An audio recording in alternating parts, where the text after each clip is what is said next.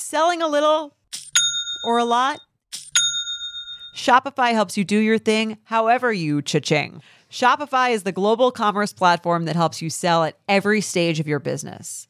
What I love about Shopify is basically how no matter how big you want to grow, Shopify gives you everything you need to take control and take your business to the next level. I know we use Shopify here at Betches, and honestly, anyone with any kind of business could really benefit from Shopify. Whether you're selling scented soap or offering outdoor outfits, Shopify helps you sell everywhere, from their all-in-one e-commerce platform to their in-person POS system. Wherever and whatever you're selling, Shopify's got you covered. Shopify helps you turn browsers into buyers with the internet's best converting checkout, 15% better on average compared to other leading commerce platforms. And sell more with less effort thanks to Shopify Magic, your AI-powered all-star. Shopify powers 10% of all e-commerce in the U.S., and Shopify is the global force behind Allbirds, Rothy's, and Brooklyn, and millions of other entrepreneurs of every size across 175 countries. Plus, Shopify's award-winning 24/7 help is there to support your success every step of the way, because businesses that grow, grow with Shopify. Sign up for a $1 per month trial period at shopify.com/betches, all lowercase. Go to shopify.com/betches now to grow your business no matter what stage you're in. Shopify.com/betches. In the market for investment-worthy bags, watches, and fine jewelry, Rebag is the answer. Rebag is a luxury resale platform where each piece is carefully inspected by experts to ensure quality and authenticity. Use Rebag to buy and sell finds from the world's top brands, including Louis Vuitton, Chanel, and Cartier. Head to Rebag.com to get 5% off your first purchase with code REBAGNEW. Shop today at Rebag.com. That's REBAG.com. And use promo code REBAGNEW for 5% off your first purchase. Look, Bumble knows you're exhausted by dating. All the must not take yourself too seriously, and 6'1" since that matters, and what do I even say other than, hey? Well, that's why they're introducing an all-new Bumble, with exciting features to make compatibility easier, starting the chat better, and dating safer. They've changed, so you don't have to. Download the new Bumble now. Welcome to So Bad It's Good with Ryan Bailey, the podcast where we cover all the pop culture we love to hate, from the classic reality TV moments of the past and present to the latest Daily Mail headlines and everything in between. We'll dive into all the infamous and notorious messes you can't stop watching. I'm looking at you, Jax Taylor. I'm your host, Ryan Bailey. I'm probably over to y'all, probably be locked by the force, trying to hustle some things, that go with the push, feeling no remorse, feeling like my hand was forced, middle finger to the law, nigga gripping my ball, said the ladies, they love me, from the bleachers, they screaming, all the ballers is bouncing, they like the way I be leaning, all the rappers be hating, off the trap that I'm making, but all the hustlers, they love it, just to see one of us make it, came from the bottom to the top of the pops, nigga London, Japan, and I'm straight up the block, like a running back, get it, man, I'm straight off the block. I could run it back, nigga, cause I'm straight with the rock. Throw your diamonds in the sky if you feel the vibe. You can't leave rap alone, the game needs me. The rock is still alive every time I rhyme. That's the anthem, get your damn hands up. All my mommy bout. Come on. All my mommy bout. All my mommy bout. Come on. All my mommy bout. I can't stand the rain. It's my window. I can't stand the rain. It's my window. I can't stand the rain. Make it rain. It's my window. I can't stand the rain. Make it rain. It's my window. Time to set it off. Let these niggas know. Have you ever seen a Chevy with the butterfly doors? I ride real slow. No need to speed. Gotta make sure you see the buttons on my feet. Feds on my trail, but they don't think I know. I keep my hands clean cause I never touch dope. Every time I see them, look them in their eyes. Ask me how I know. It's me, surprise. Put it in the air. Grip where you stay. Take a step back, blow the cushion they face. Sudden is a habit. Let them see the carrots. I'ma make it rain, nigga. I ain't scared to share it. Meet me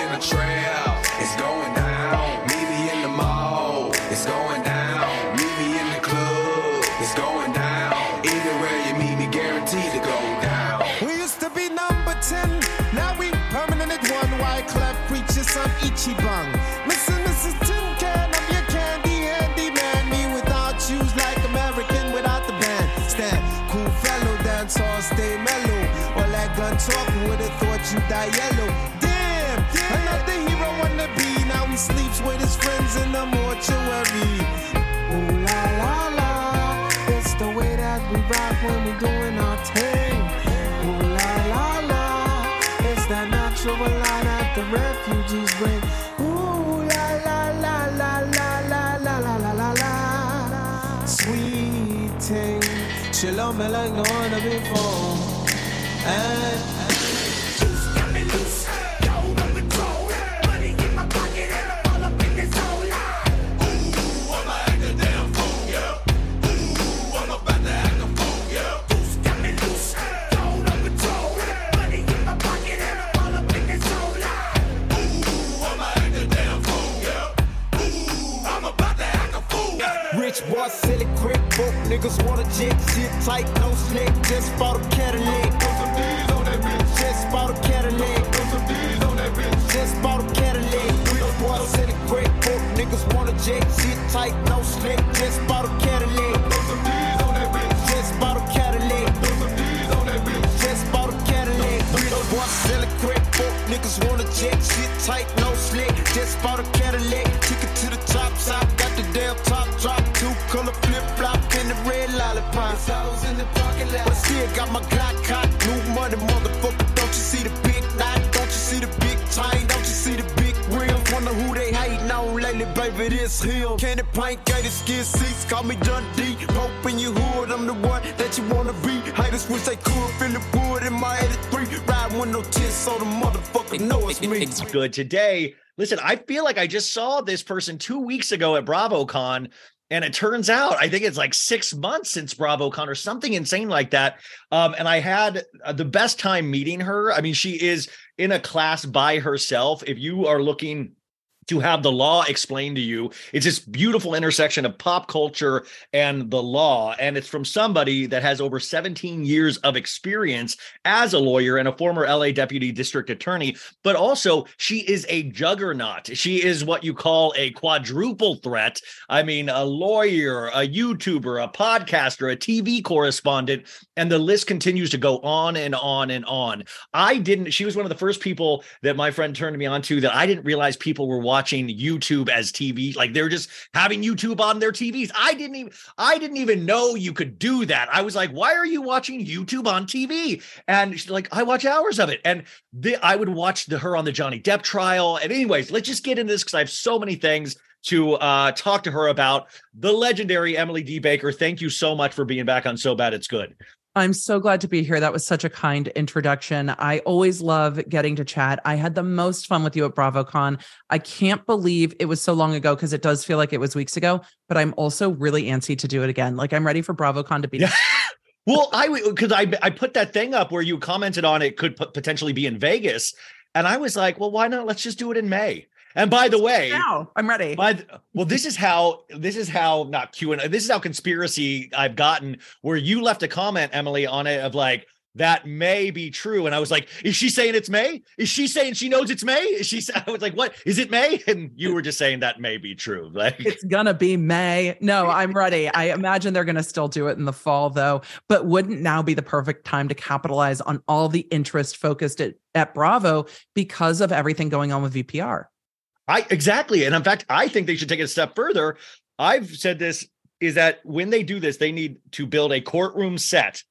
Let you be a prosecutor there and do Bravo court. I've told that, like you get all and then we actually litigate. I want to be the judge of Bravo court. Can I be the judge of Bravo court? Yes. We can pull in lawyers. We can litigate these issues. I want to be the judge, Julie. we litigate all of these famous Bravo cases that are going on.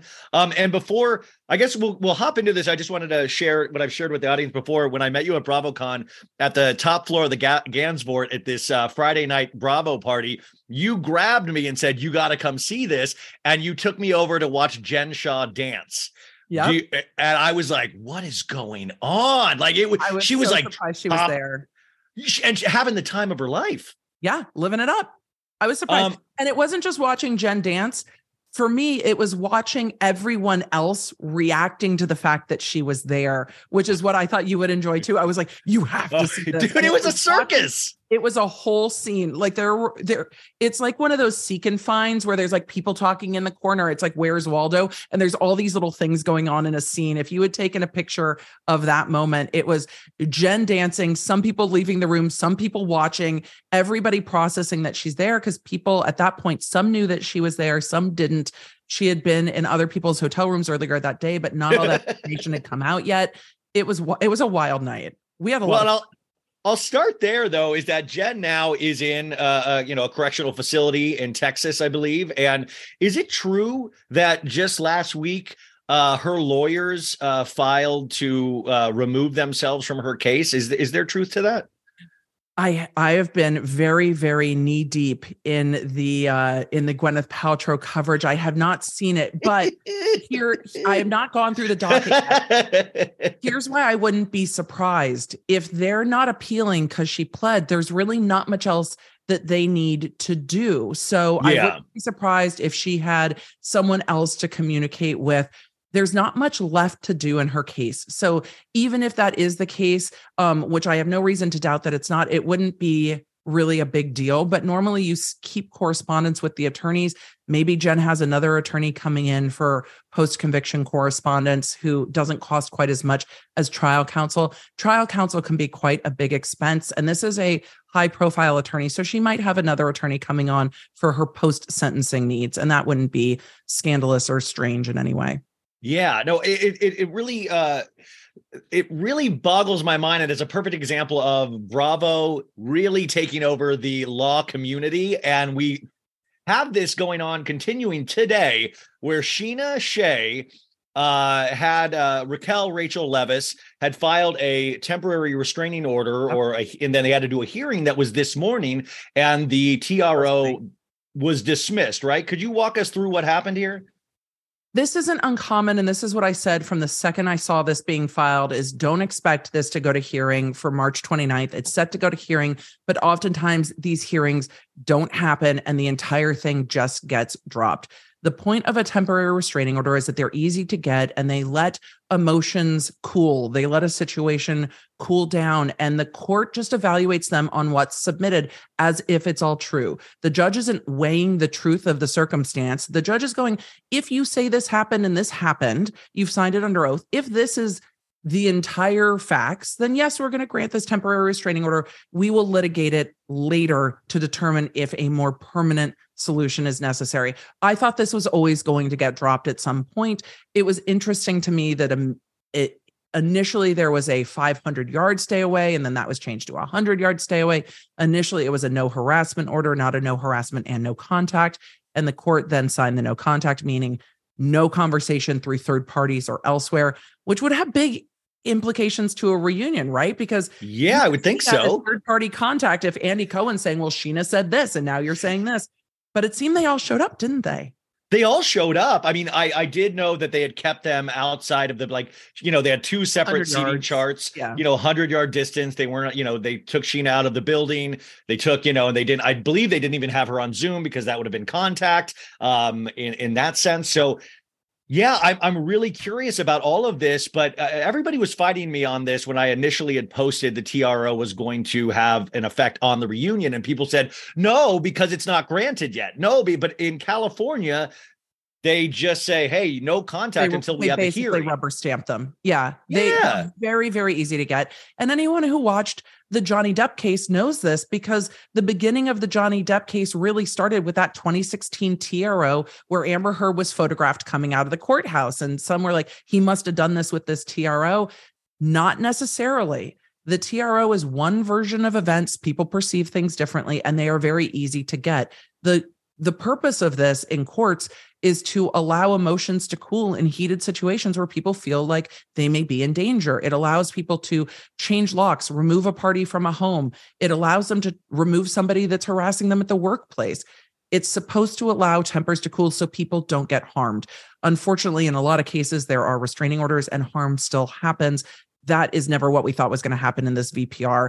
It was really seemed to be to A, let emotions cool, and B, to maybe encourage the cast to not talk shit on social media. That was my first thought. I was like, well, it didn't work. Sorry, state of California. It didn't work. Yeah. The talking shit didn't well, Scheana did though. Scheana didn't say anything about No, it. Scheana went through. Well, by Scheana went through, had everybody else do that for her, which I thought we were going to do regardless. But then we see her today have her big Legally Blonde, My Cousin Vinny moment. Well, I saw, she's walking in with Brock, her husband. She's well dressed. She's, and by the way, there's a camera crew there, so I assume we will be seeing a little bit of this in the finale. Yeah, of course. Well. And I was like, at Kiki, the Talk of Shame, she was like, do you want to go to this? And I was originally, but then I heard it was just going to be a open and shut kind of a thing. But now I'm like, I would have loved to have seen that walk in, because she was like very defiant. She was like, this is my day in court. Is this an abuse of the court system, Emily? I'm always hesitant to say that filing a TRO if somebody feels in danger is an abuse of the court system. I don't know what Rachel or Raquel or what have you was feeling. I have to admit to you, and I've admitted this on the internet. Don't say it, Emily. Don't say it. I had never watched VPR. Oh my God. I am now in season 5. I think Scheana just announced that she's getting divorced, and James City is dating Raquel. That's where I'm at in VPR. So it's okay, spoiler alert, Emily. Spoiler. Scheana's married again, and DJ James Kennedy is not with Rachel, Spoiler. and her name's Rachel. Spoilers, but I am now getting very caught up. And this is so interesting going into hindsight. But no, I don't think if somebody feels unsafe, they should be able to use the court for that. Can that process be abused? Yes. Can it also be colored by somebody's perspective? Yes. Could this seem strategic, knowing that the reunion was coming up? Also, yes. But that's what I was wondering too. Yeah. Was this a strategy? Because everybody was saying that. I mean, but listen, I think it backfired, don't you?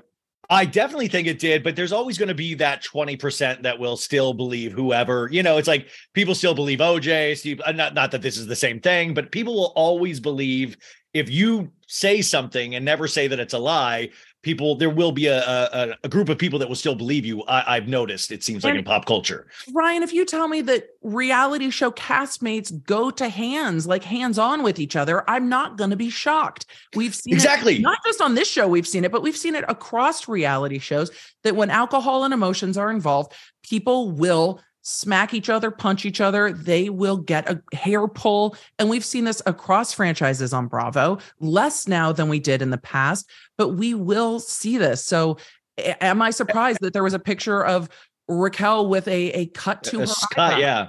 No, I'm not. But how that happened, who knows? And that's the thing too, is that, I'm in agreement with everybody. Everybody will always be like, violence is never the answer. I'm like, you're right. But you have to think. But I'm not surprised. But if alcohol and these things about betrayal and these large emotions and large betrayals get involved, that you do run the risk of, like my mom always told, like I always say, my mom said, never, if somebody cuts you off, never flip them off or anything like that, because you don't know if they have a gun in the car and they're going to come get you. Like, you do live in Los Angeles. Yeah. She's just always like, and I've always remembered that, like, don't be angry because you never know what's coming back at you. Right. So the Mr. Rahami, I believe, is Scheana's lawyer, and he released a very intense statement today after the court, saying, of course, Rachel didn't show up. We knew she wouldn't because it was a false case from the beginning. And Scheana knew from the very beginning that she did not hit her. But we finally get the admission that she did shove her after Rachel grabbed her wrist. So now we're getting the details filled in a little bit more. Then Raquel, Rachel's attorney, said, well, at least we're finally admitting this happened at all. And Scheana did, like, now it's still going back and forth. And I'm like, this is where I don't know if we check out, because we're not going to relitigate this. And I don't think they are going to relitigate this. It's not going to come back up in court. And again, with a TRO, it's only one side of the story. And I know early on, Scheana's attorney had said, we'll have our moment in court. But now that it's dropped, Scheana can talk about it. So I wouldn't be surprised if they have a post-reunion sit down with her and talk to her about it, which ultimately is good for Bravo. The person who wins in all of this is Bravo. NBC Universal is, yes. Yeah. I mean, like, just film the season 11 right now. Do not take a break. Like, everything is happening right now. Now, this is like. We saw them do that with Salt Lake City too, where they picked up cameras very quickly as things were happening. We know that they do this. So just trolling. Well, I mean, they were quick enough to once the cheating was discovered on Wednesday night, they had cameras rolling by Friday morning. Like that's, and I really hats off to the production company that was like smart enough because they knew this would play, but I don't think they knew it was going to be this like cultural zeitgeist that it turned into the last month. Right.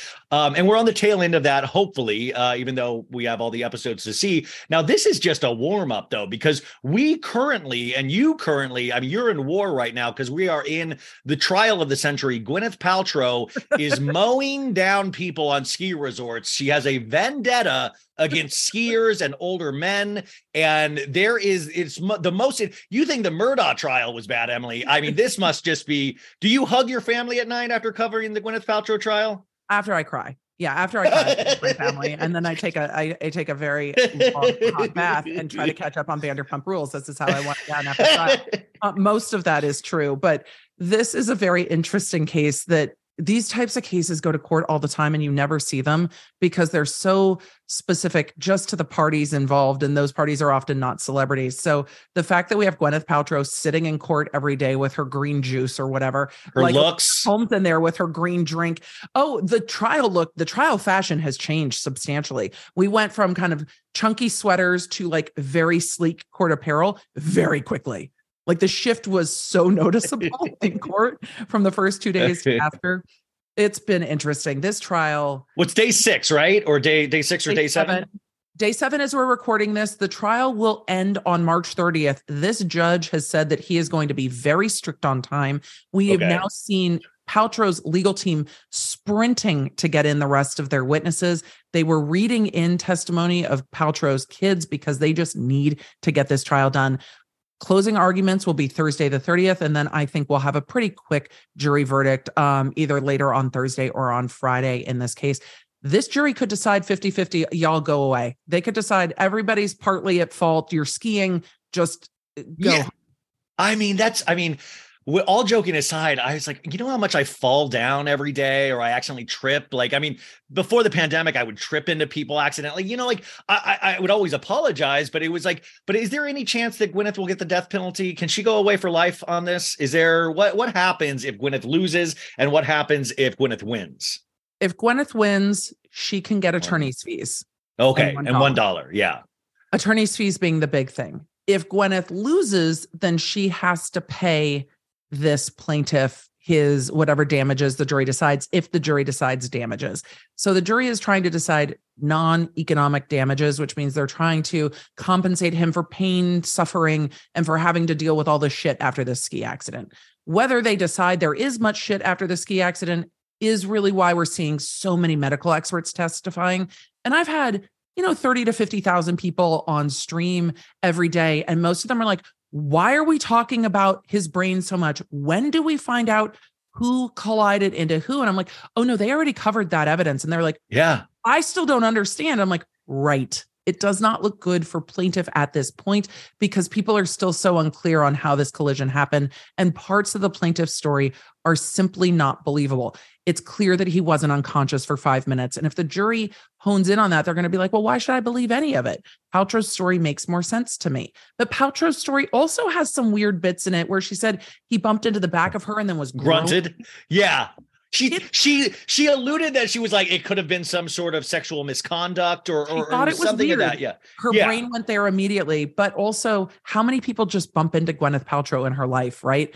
Is Gwyneth Paltrow ever in a situation with us normies where people are just like bumping into her? She was just like so rattled that somebody was touching her on a ski yes. boat. And it's quite odd. Like it speaks to celebrity. It speaks to the culture of celebrity, yes. How in a bubble sometimes these people are. And I think that's what's interesting too, is that when Gwyneth takes the stand or something, you really, I really enjoy it, but I don't think I'm supposed to enjoy it, but it shows a very affected person in some way. She's very calm. And then we have the prosecuting attorney seem like fangirling over her at times. It's very interesting to see. Plaintiff's attorney was like, may I ask how tall you are? And Gwyneth Paltrow's like 5'10", and she's like, ugh, I'm so jealous. It's like, are you sitting down with a glass of wine going, oh my God, Gwyneth. Can you bring out a charcuterie tray if Gwyneth could actually eat processed meats? It would be great if that was happening. I imagine Gwyneth doesn't eat cheese either. Oh God, no, right? yeah.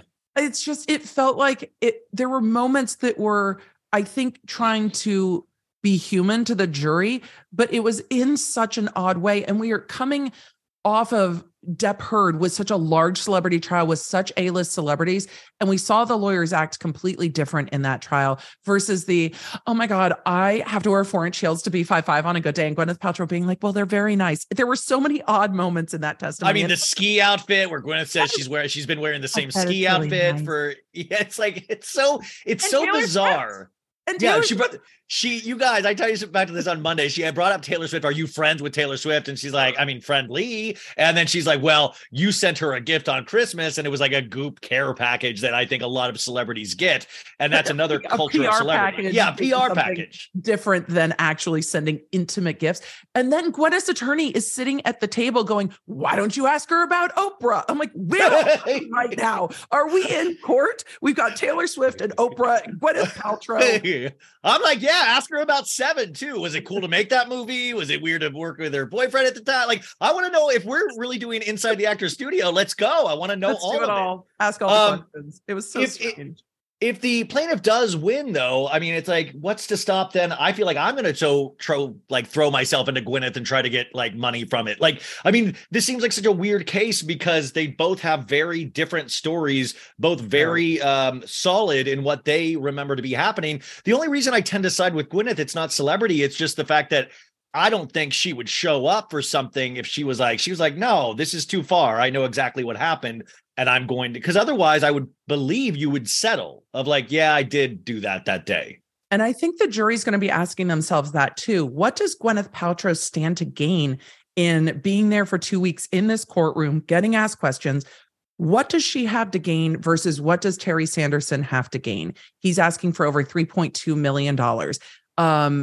So where is he here? Yeah. So they're going to be evaluating who has something to gain, but also Sanderson, his daughters testified that he's obsessed with this case. And I think that doesn't go well for him when the jury's like, is this a cash grab because she's a celebrity? His friend was thrilled to find that it was Gwyneth Paltrow on the mountain that day and then was gossiping about where she was staying and his friends that worked in the local resorts and talking about that. Look, I used to work at Sports Chalet in Marina Del Rey. The second a celebrity was in our store, we all knew and we were talking about it. The costume, when the costume department would come in grabbing, 15 pairs of shoes or whatever for a movie, we're like, oh, what are you working on? Who's on it? Yes. When you're in a workplace where celebrities come in, you kind of know who's there. And it sounded like they knew that she was on or around the mountain and was staying there. And that's not unusual at Deer Valley. It's a real bougie place. So, dude, I mean, I used to work when I first came here at like a celebrity spa in West Hollywood. And like, even that, we were in Hollywood and anytime like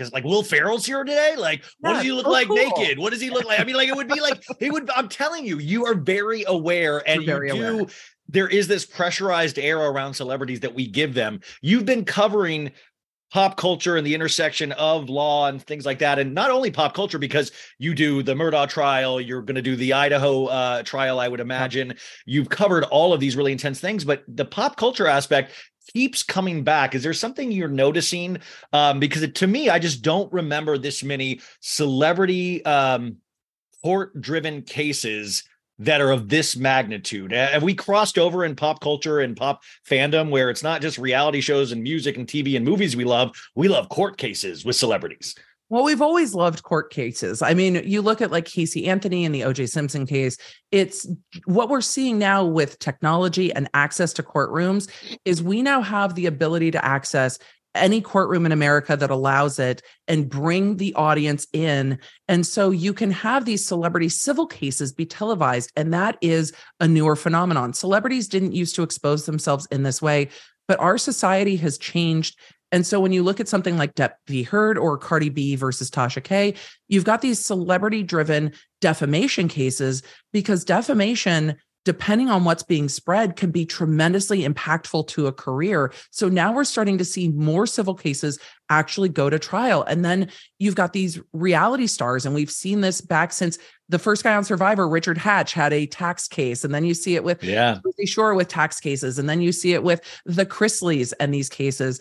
So it's not that we haven't had them. It's that the access is a bit better now than it has been.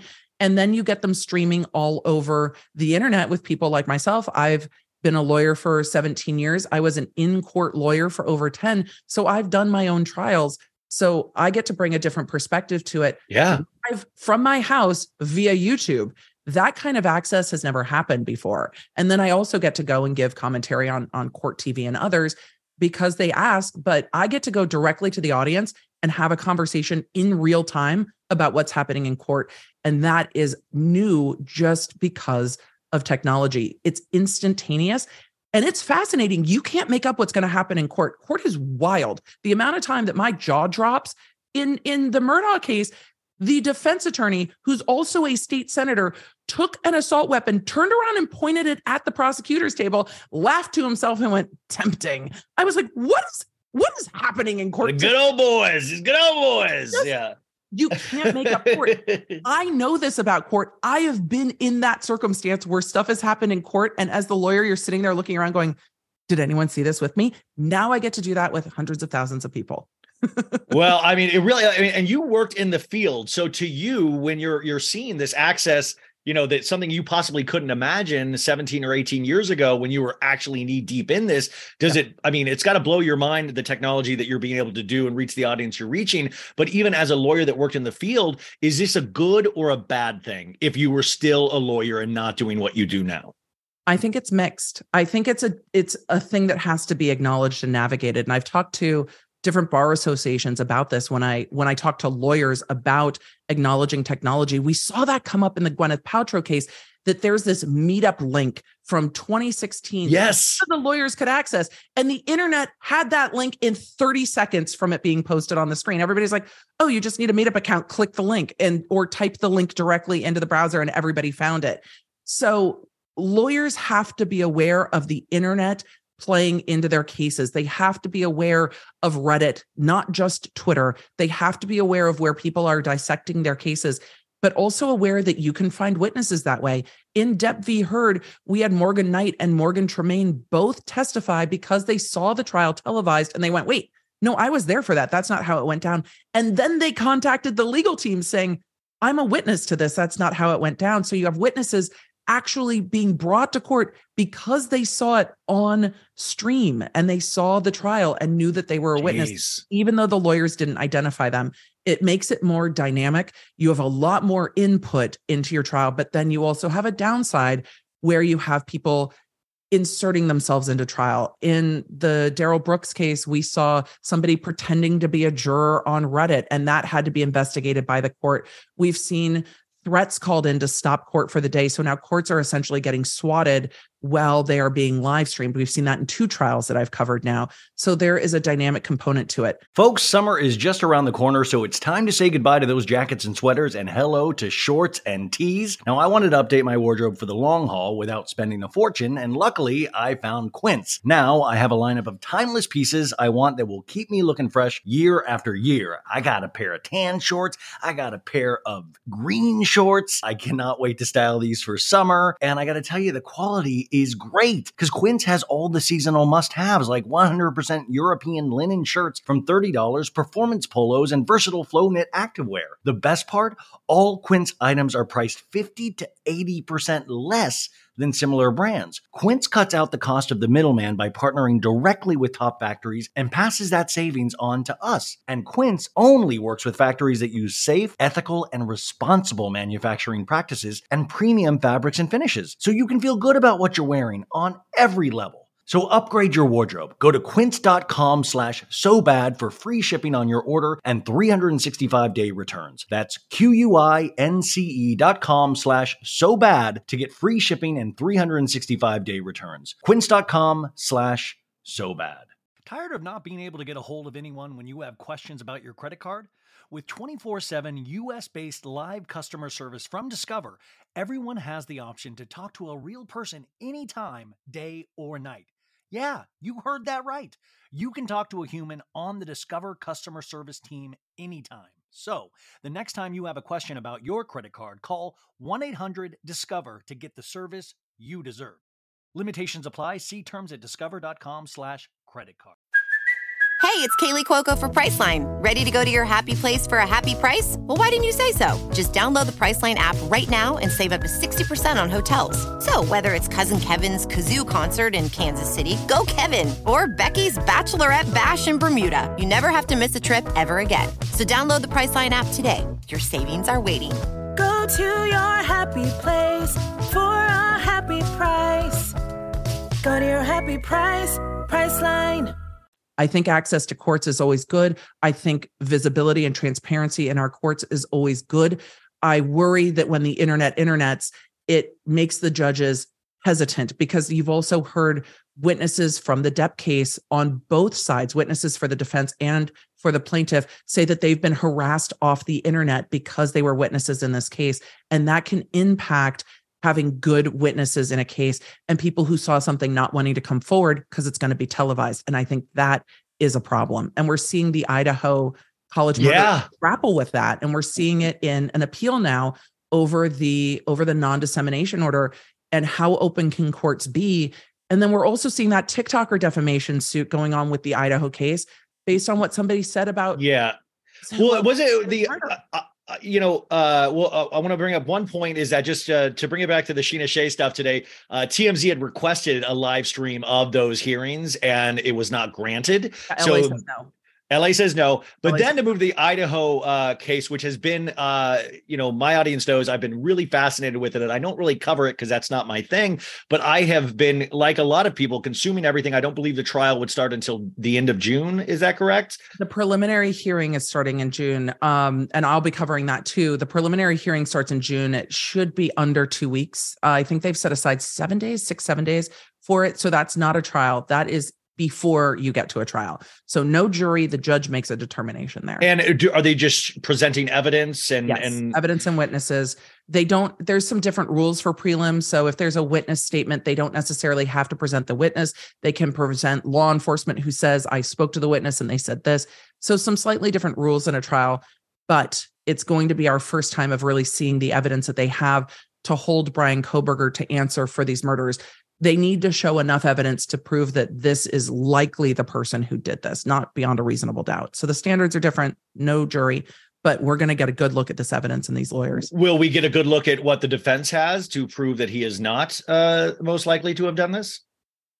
The defense can present a defense. Often the defense will not do so because they don't want to tip their hand. So they will normally do a vigorous cross-examination and not present defense evidence because the standard is so low. It doesn't benefit them oftentimes, unless they're presenting something like a self-defense claim, which doesn't seem to be the issue here. So it would be unusual for them to present a defense. It would not be unusual for them to vigorously cross-examine the prosecution's witnesses. Now, Bryan Kohberger, for me, I mean, I was just screaming things into my phone so I would get the TikToks of Bryan Kohberger case.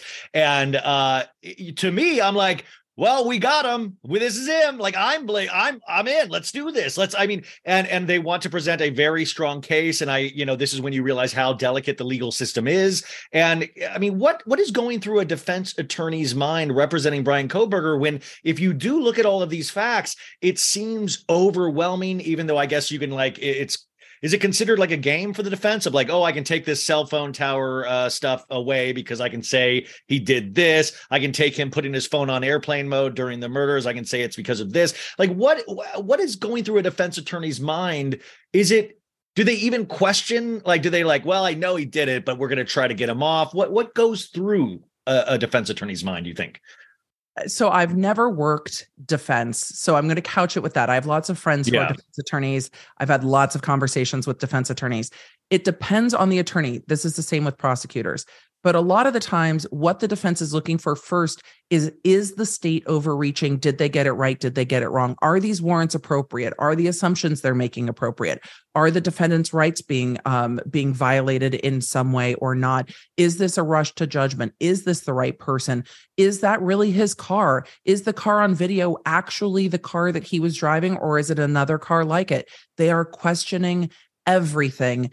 And of course they are keeping in mind of, okay, well, if he did it, what evidence shows that? If he didn't do it, if they believe he didn't do it, that becomes a very high stakes game, because this is a state with a death penalty that he could very real be prosecuted and receive the death penalty for a quadruple homicide like this. So then that becomes a very, very high stakes scenario where you're literally fighting for someone's life, not just their freedom. So the defense is looking to make sure the state's doing their job, and the defense is looking to make sure that they are poking all the holes that they need to, whether or not they think the client is guilty. For most defense attorneys, I know that's the farthest thought from their mind. It's really looking at what the prosecution is doing first. I mean, he was a criminology student, for the love of, I mean, like, I just, so many things seem to just be like, well, that's a really crappy coincidence if he did not do these crimes, but this is what court trials are all about. And so you will be covering this every day on your YouTube. Like, will you just be, I mean, because that's going to be intense. Like, so when you cover something like this, how do you prepare for it? And like, what is I mean, are you there? Like, how many hours a day are you streaming with this stuff? Because you have such a large audience. You're almost at like, you're going to hit 1 million YouTube subscribers by the end of the year, I would imagine. How do you handle this large of an audience? How do you prepare? And what is that like? It can be a lot of people. I mean, my stream max concurrent viewers during Depp v. Heard topped out over 370,000 live concurrent viewers. At that point, it's just like holding on to the audience and just being like, okay, we're here. I can't read all of the chat. We're going to do the best that we can because it's just so many people. But when we're talking about a case like Kohberger, I'm very mindful of the cases that I choose to cover. Once I choose to cover them, I know that I'm kind of in it. I get very fascinated by things. And if I'm in it, I'm in it. So I need to make sure that it's a case that's not tremendously emotionally draining. The Brooks case oh God, I'm going to forget the location of the Brooks case because my brain is just stuck. But the Brooks case was very difficult to cover. It was a very emotional case. A lot of people lost their lives. There was a lot of damage done. So going into a case like that, I know it's going to be very draining. And I try to convey with my audience how I do that, how I kind of re-regulate after emotional trials, and knowing that I'm picking trials where I can help. So where I can help explain the process, where I can help remind people of the rights of the defendant, what the prosecution has to prove, and kind of shed some light on it and really watch the process play out and explain it. But it does take a lot of prep work to know what's going on in a case. But I cover these cases sometimes for a lot of time running up to them. Sometimes I come in fresh like the jury and say, I know nothing about this case. Convince me. Tell me what you're doing. Tell me what your case is. Prove your evidence to me.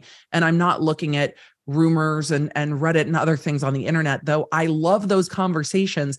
I try to stay out of them in the case until after. I was thinking about that too, is that I was talking about this the other day, and this goes not with what you're doing, but more like, I don't get to go on, like, I've never been a Reddit person, and I don't really like Facebook. I'll go on to wish happy birthdays, and I have a Facebook group that a lot of people, are cool in, but I don't, I used to, before a podcast and before I talked about this every day, I used to be making snarky comments on Facebook groups, and I used to really be in all of these things. And I have to remove myself from a lot of that because I'm kind of like, the only thing I have is my own opinion. Like, you actually have the facts and all that stuff and where your heart leads you and your personal stamp on this. But it's kind of like, even with this, like, I have to kind of drown out everybody else's voice so I can actually keep my voice. And my voice is sometimes completely wrong, but it's still my voice. Yes.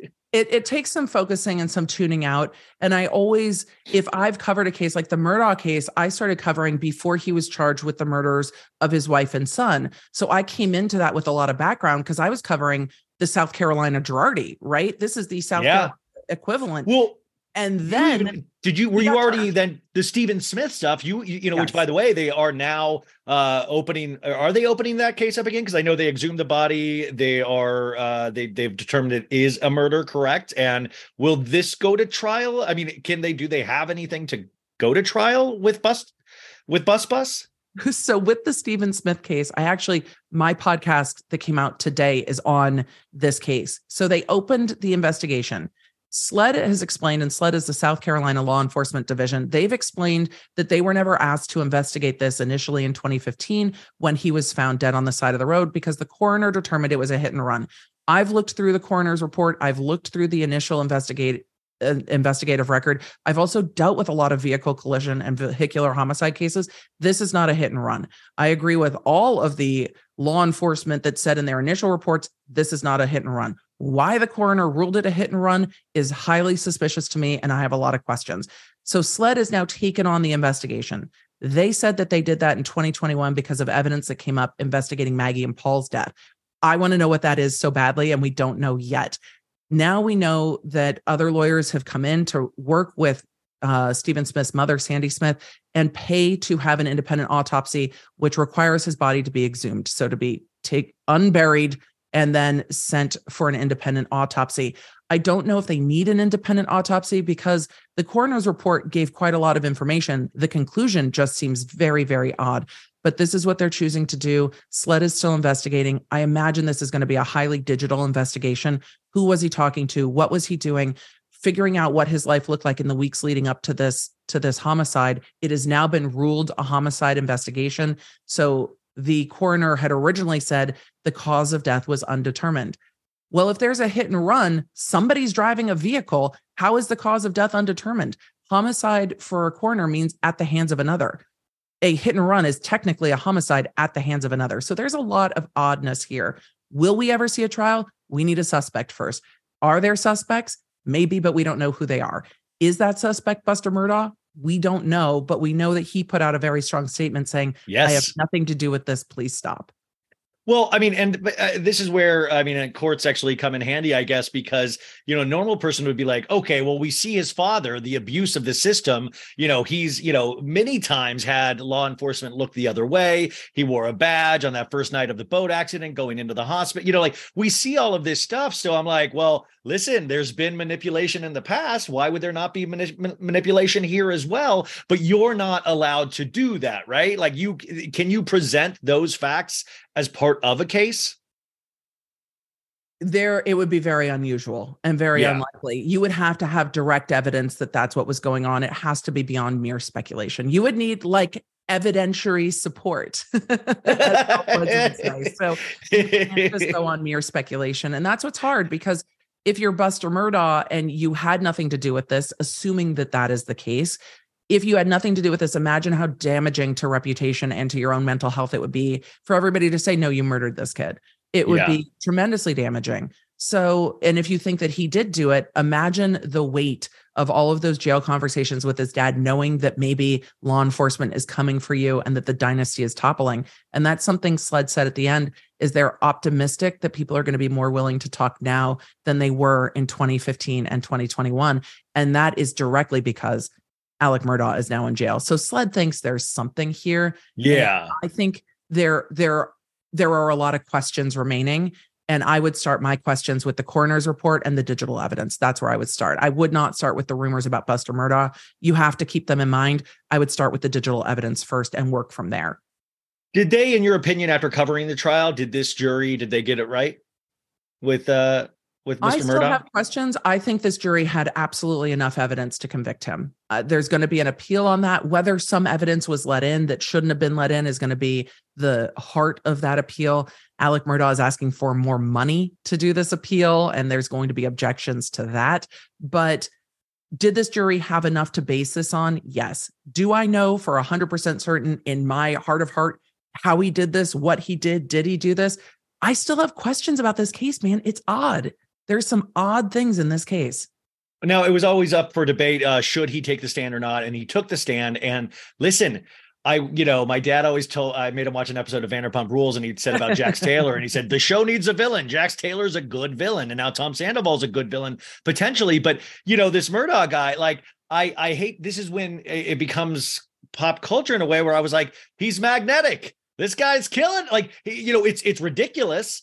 But you can't keep because there's a performative element to it. There's this he's snotting. He's like, he's calling everybody nicknames like MM. Hey, MMD Baker. What's going on? Like, it's this old, shucks kind of backwoods. And but at the same time, I was fixated on his testimony. Court drama is human drama, and it's not much different than reality TV. The stakes are way higher, but it's human drama playing out. Like, the lives of the Murdaughs are a soap opera wrapped in an actual real life family and an enigma and a riddle and cash. Like, it's wild to watch. And it is a peek into somewhere where a lot of us don't live. It is a peek into another way of life. It is, everybody's got a nickname. Everyone's got a gun in the back of their truck. People are just going to parties and things are getting stolen. And everybody's like, this is the way it is. It's all fine. You know, they're dropping the truck off at you know, Bo, whoever, the guns are named. Everything's got a nickname. Riveting. But the defendant, Alec Murdaugh, clearly has a very persuasive personality. And we've seen that in, you know, a Tom Girardi as well. And we see that in even Jen Shah, these very persuasive personalities, very engaging. They pull you in. They're dynamic. They're charismatic. They could be politicians if they wanted to be, and found other ways to make money. But at the end of the day, I think Alec Murdaugh testifying is why he was convicted. I don't know if they would have convicted him if he had not testified. Really? Okay, so that went against him potentially in that case. That's really, it absolutely went against him. Okay. Now moving on. There are things I will be speculative on and things I will be very strong on. When I watched his testimony, I was like, oh, you're probably done. Yeah. But I mean, but we'll have that forever. Like I was like, oh my God, if I was auditioning for Yale Drama School, I would probably use this in my contemporary monologue. It was like really kind of, I was like, wow, he's really going for it. Like, you know, if you were doing this for TV or film, they'd be like, bring it down. We want to make it more real. Just bring it down. Too big. The audience can feel it.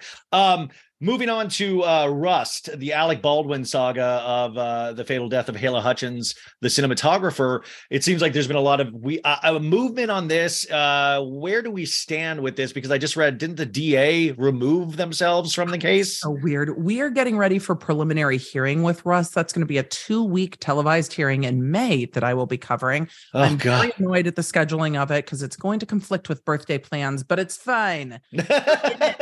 We're in it. It would be great if you're at a birthday party streaming, you know, about Alec Baldwin. Darn you, Baldwin. So the Rust is going to be a 2-week, which seems way too long, preliminary hearing. There's been a lot of movement in it. Baldwin's attorneys have been very active in pushing this case. They are not allowing the preliminary hearing to go forward outside of the time. So they are like, no, you charged him. We're going to preliminary hearing. The special prosecutor that was appointed is also a legislature, and there was a conflict there, says Baldwin's attorneys. I think they had a very interesting argument, and the special prosecutor ended up stepping aside after that argument was made and saying, we don't want to distract anymore. I'm like, but you should have known this at the beginning. And then an email was released where the special prosecutor is like, this might be good for my re-election campaign. And I was like, what are you doing? This is just... Everybody's idiots in this world. Everybody's idiots. Wild to see. So the special prosecutor stepped aside. We will see what happens. The prosecutors have made some errors in this case that don't bode well for this case. They charged the wrong sections at the beginning of the thing and had to remove the gun enhancement that they charged. Some errors that I was very surprised to see from the elected district attorney, the head boss of this area. It was interesting to see. Will this, I mean, he loves to speak. Will we get Alec Baldwin taking the stand on this? Will he be able to speak his piece on the stand? They can present a defense at preliminary hearing. I don't know why they would, but if there's a case where it's likely, I would say this case is where it's likely. But Baldwin, I think, talked himself into a prosecution with his police interviews and with the George Stephanopoulos interviews. Those are going to come up and be used against him to great effect. I think it's part of the reason they were able to charge this. They charged it because he went on and on about what an expert he was with guns. And he did that in multiple interviews.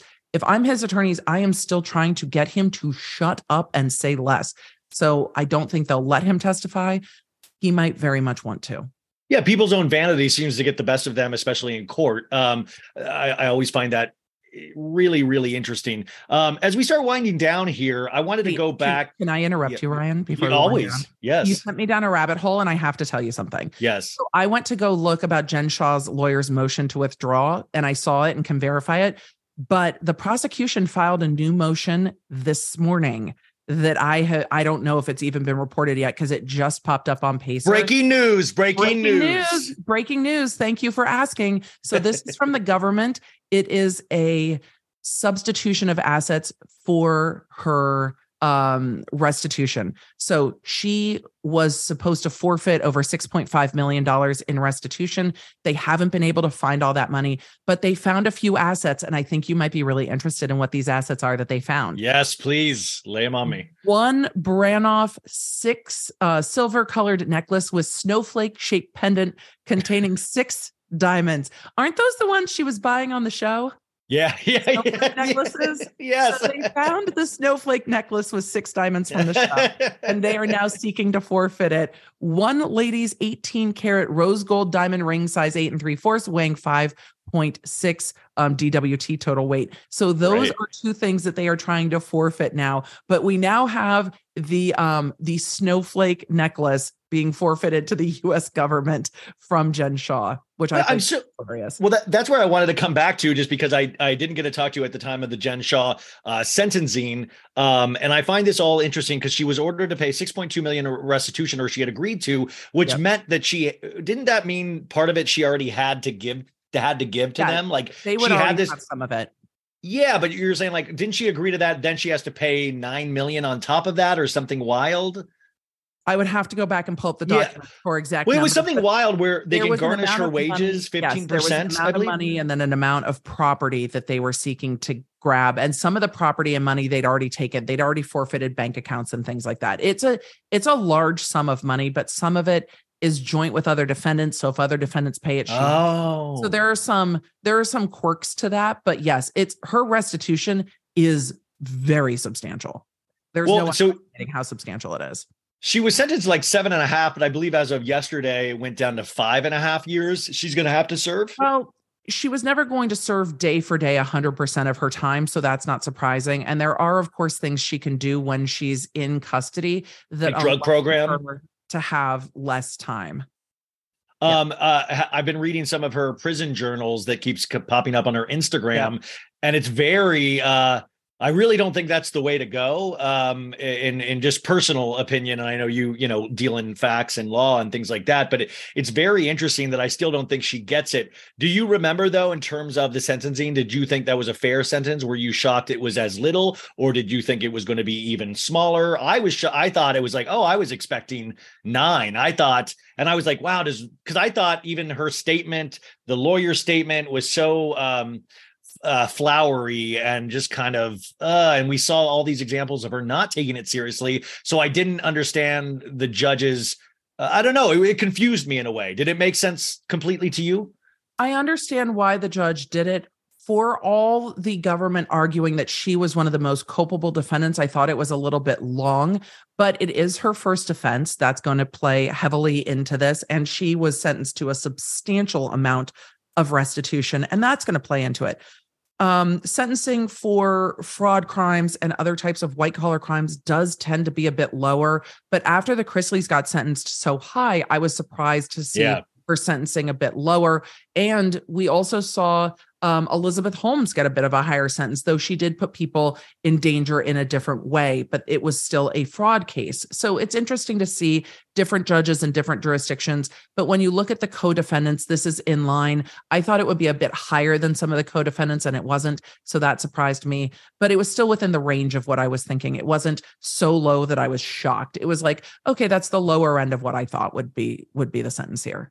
And Elizabeth Holmes is actually going to the same prison eventually that Jen Shah's in. Yes. I mean, I was checking out this prison and I was like, they don't even have like locks on the doors. They're like 4 to a room. It's a minimum security prison. I like it. Camp. So it is. It seems very like she said on her diary, she said, like, my first day I was handed a bag with an apple, a piece of wheat bread, oatmeal, instant coffee. And then she was like, and it, it's something about made me sad. I was like, made me sad. I didn't even have breakfast. Are you kidding me? That's a whole piece of bread. That's so great. She's teaching exercise classes. Somebody said that her hair looks great. I was like, I don't care what her hair looks like. Are you kidding me? It's really interesting to keep trying to keep a hold of the public desire to see you. Like, you seem like she wants to stay in that kind of limelight in some way, I feel. I think she almost has to, because what is she going to do after this to pay off all this restitution that's going to be coming away from her family? What is she going to do if she comes out if she comes out in 5+ years and everyone has moved on, what does Jen Shah do next? She needs to get a send it to Daryl shirt like Lala did for the shirt. Yeah, I want to send it to Emily shirt. I need to make. By the way, that's a shirt I would buy. Send it to Daryl. And by the way, I was like, well, Ryan, can we make matching shirts? Can we make like with all of our names? Like send it to Emily, send it to Ryan. Can we just send it to Keith? Can we all get our own send it shirts? Lala went on her podcast today and said those shirts helped pay for the down payment on her Palm Springs home. I was like, oh my God, what a way to, I was like, this is just, what a truly weird world we live in. But finally though, I was just thinking about this, two kind of things is that like, is there ever been anybody that's approached you yet? Or like, hey, I want you to represent me. I want you to get out from I need you, Emily. I need you back. I need you on my case. Like, I just feel at this point, you've gotten to some kind of notoriety and you're so good at what you do. Has anybody tried to be like, get out from behind that computer and come to court? I need your help. Yeah, people want me to leave my house all the time. And I say all the time. I want to stay at my house in my fuzzy slip. No, but do people want them to represent, like have you represent them? I am in my fuzzy slippers. Look, I have had law firms offer me jobs. I have had lawyers try to hire me. I have had clients try to hire me. And I am always very happy to say, these are lawyers in this area that I know if I know them, or this is how I find a good attorney. I do not take on clients like that. I do some consulting work that you will never hear about because I don't talk about the consulting work that I do. And I will never cover cases I've consulted on, but I want to stay at my house and be a content creator. I love it the most. I realize that I'm really just a repressed radio DJ. I always loved broadcast. Yeah. It's why I started my podcast and then took it to YouTube. I love what I do so much, and I get to talk to so many people and help them understand law. I don't want to go back to what I was doing. I have tremendous empathy for people who are like, I want you to represent me. I'm like, that's fantastic, but you don't, because I don't want to be doing it. Okay, well, I was just trying to get somebody to represent me on my fraud trial. That's probably going to come up pretty soon. But Ryan, that's you fine. let me know, and I will send you some recommendations. I know, people, but I love covering. I feel surprised that this gets to be my job, and I know I want to talk about what I want to talk about and all the nerdy weird stuff. It's a dream, right? It's a dream. It absolutely is a dream. I'm almost 45. I get to live literally my best talking about stuff that I'm entertained by, watching these wild trials, having an incredible community of law nerds that we get to joke with and have a lot of fun with. And I get to do this every single day. I get to turn on the microphone and talk. It's great. When I do read when I'm on Instagram, people are like, oh, I learned this from Emily D. Baker, or I learned this from and I think that is the cool, you walk people through the law. I walk people through fart jokes every day, and I'm so proud of that. Don't you dare undersell. No. I'm teasing. I'm just saying. Don't you dare undersell it's so cool. I love a good fart joke, and you're on point. Okay, and then the final thing is would you recommend in this climate, if there is a down on their luck star, is the way to get back on top a trial? Into kind of a dark comedy, wag the dog, Dr. Strangelove way. I feel like these trials really give people heat where sometimes they need it. They are all of a sudden like Gwyneth Paltrow. She was coming off that weird interview podcast about drinking bone broth 3 times a day. And now we see her on the trial and we're like, oh, Gwyneth, I love her. What a weird, what a fun weird person. You remember? Yeah, I was like, God, I got to go see Talented Mr. Ripley again. I was like, Send me some Shakespeare in Love. Yes. Do you ever think that this could possibly in the near future be something that people actually use in a different way than actually for the intents and purposes of the law? I have been saying that law and lawsuits are a PR strategy for a while now, and we have seen that in a few prominent cases. One being that Nike Satan shoes case. The art collective, I remember that. Those Satan shoes, and Lil Nas X kind of posed with them, and Nike lost their mind, but the headlines were like Nike Satan shoes, and Nike's like, stop it, it's not us. So they filed a lawsuit about it, and it actually helped redirect the PR narrative in the media.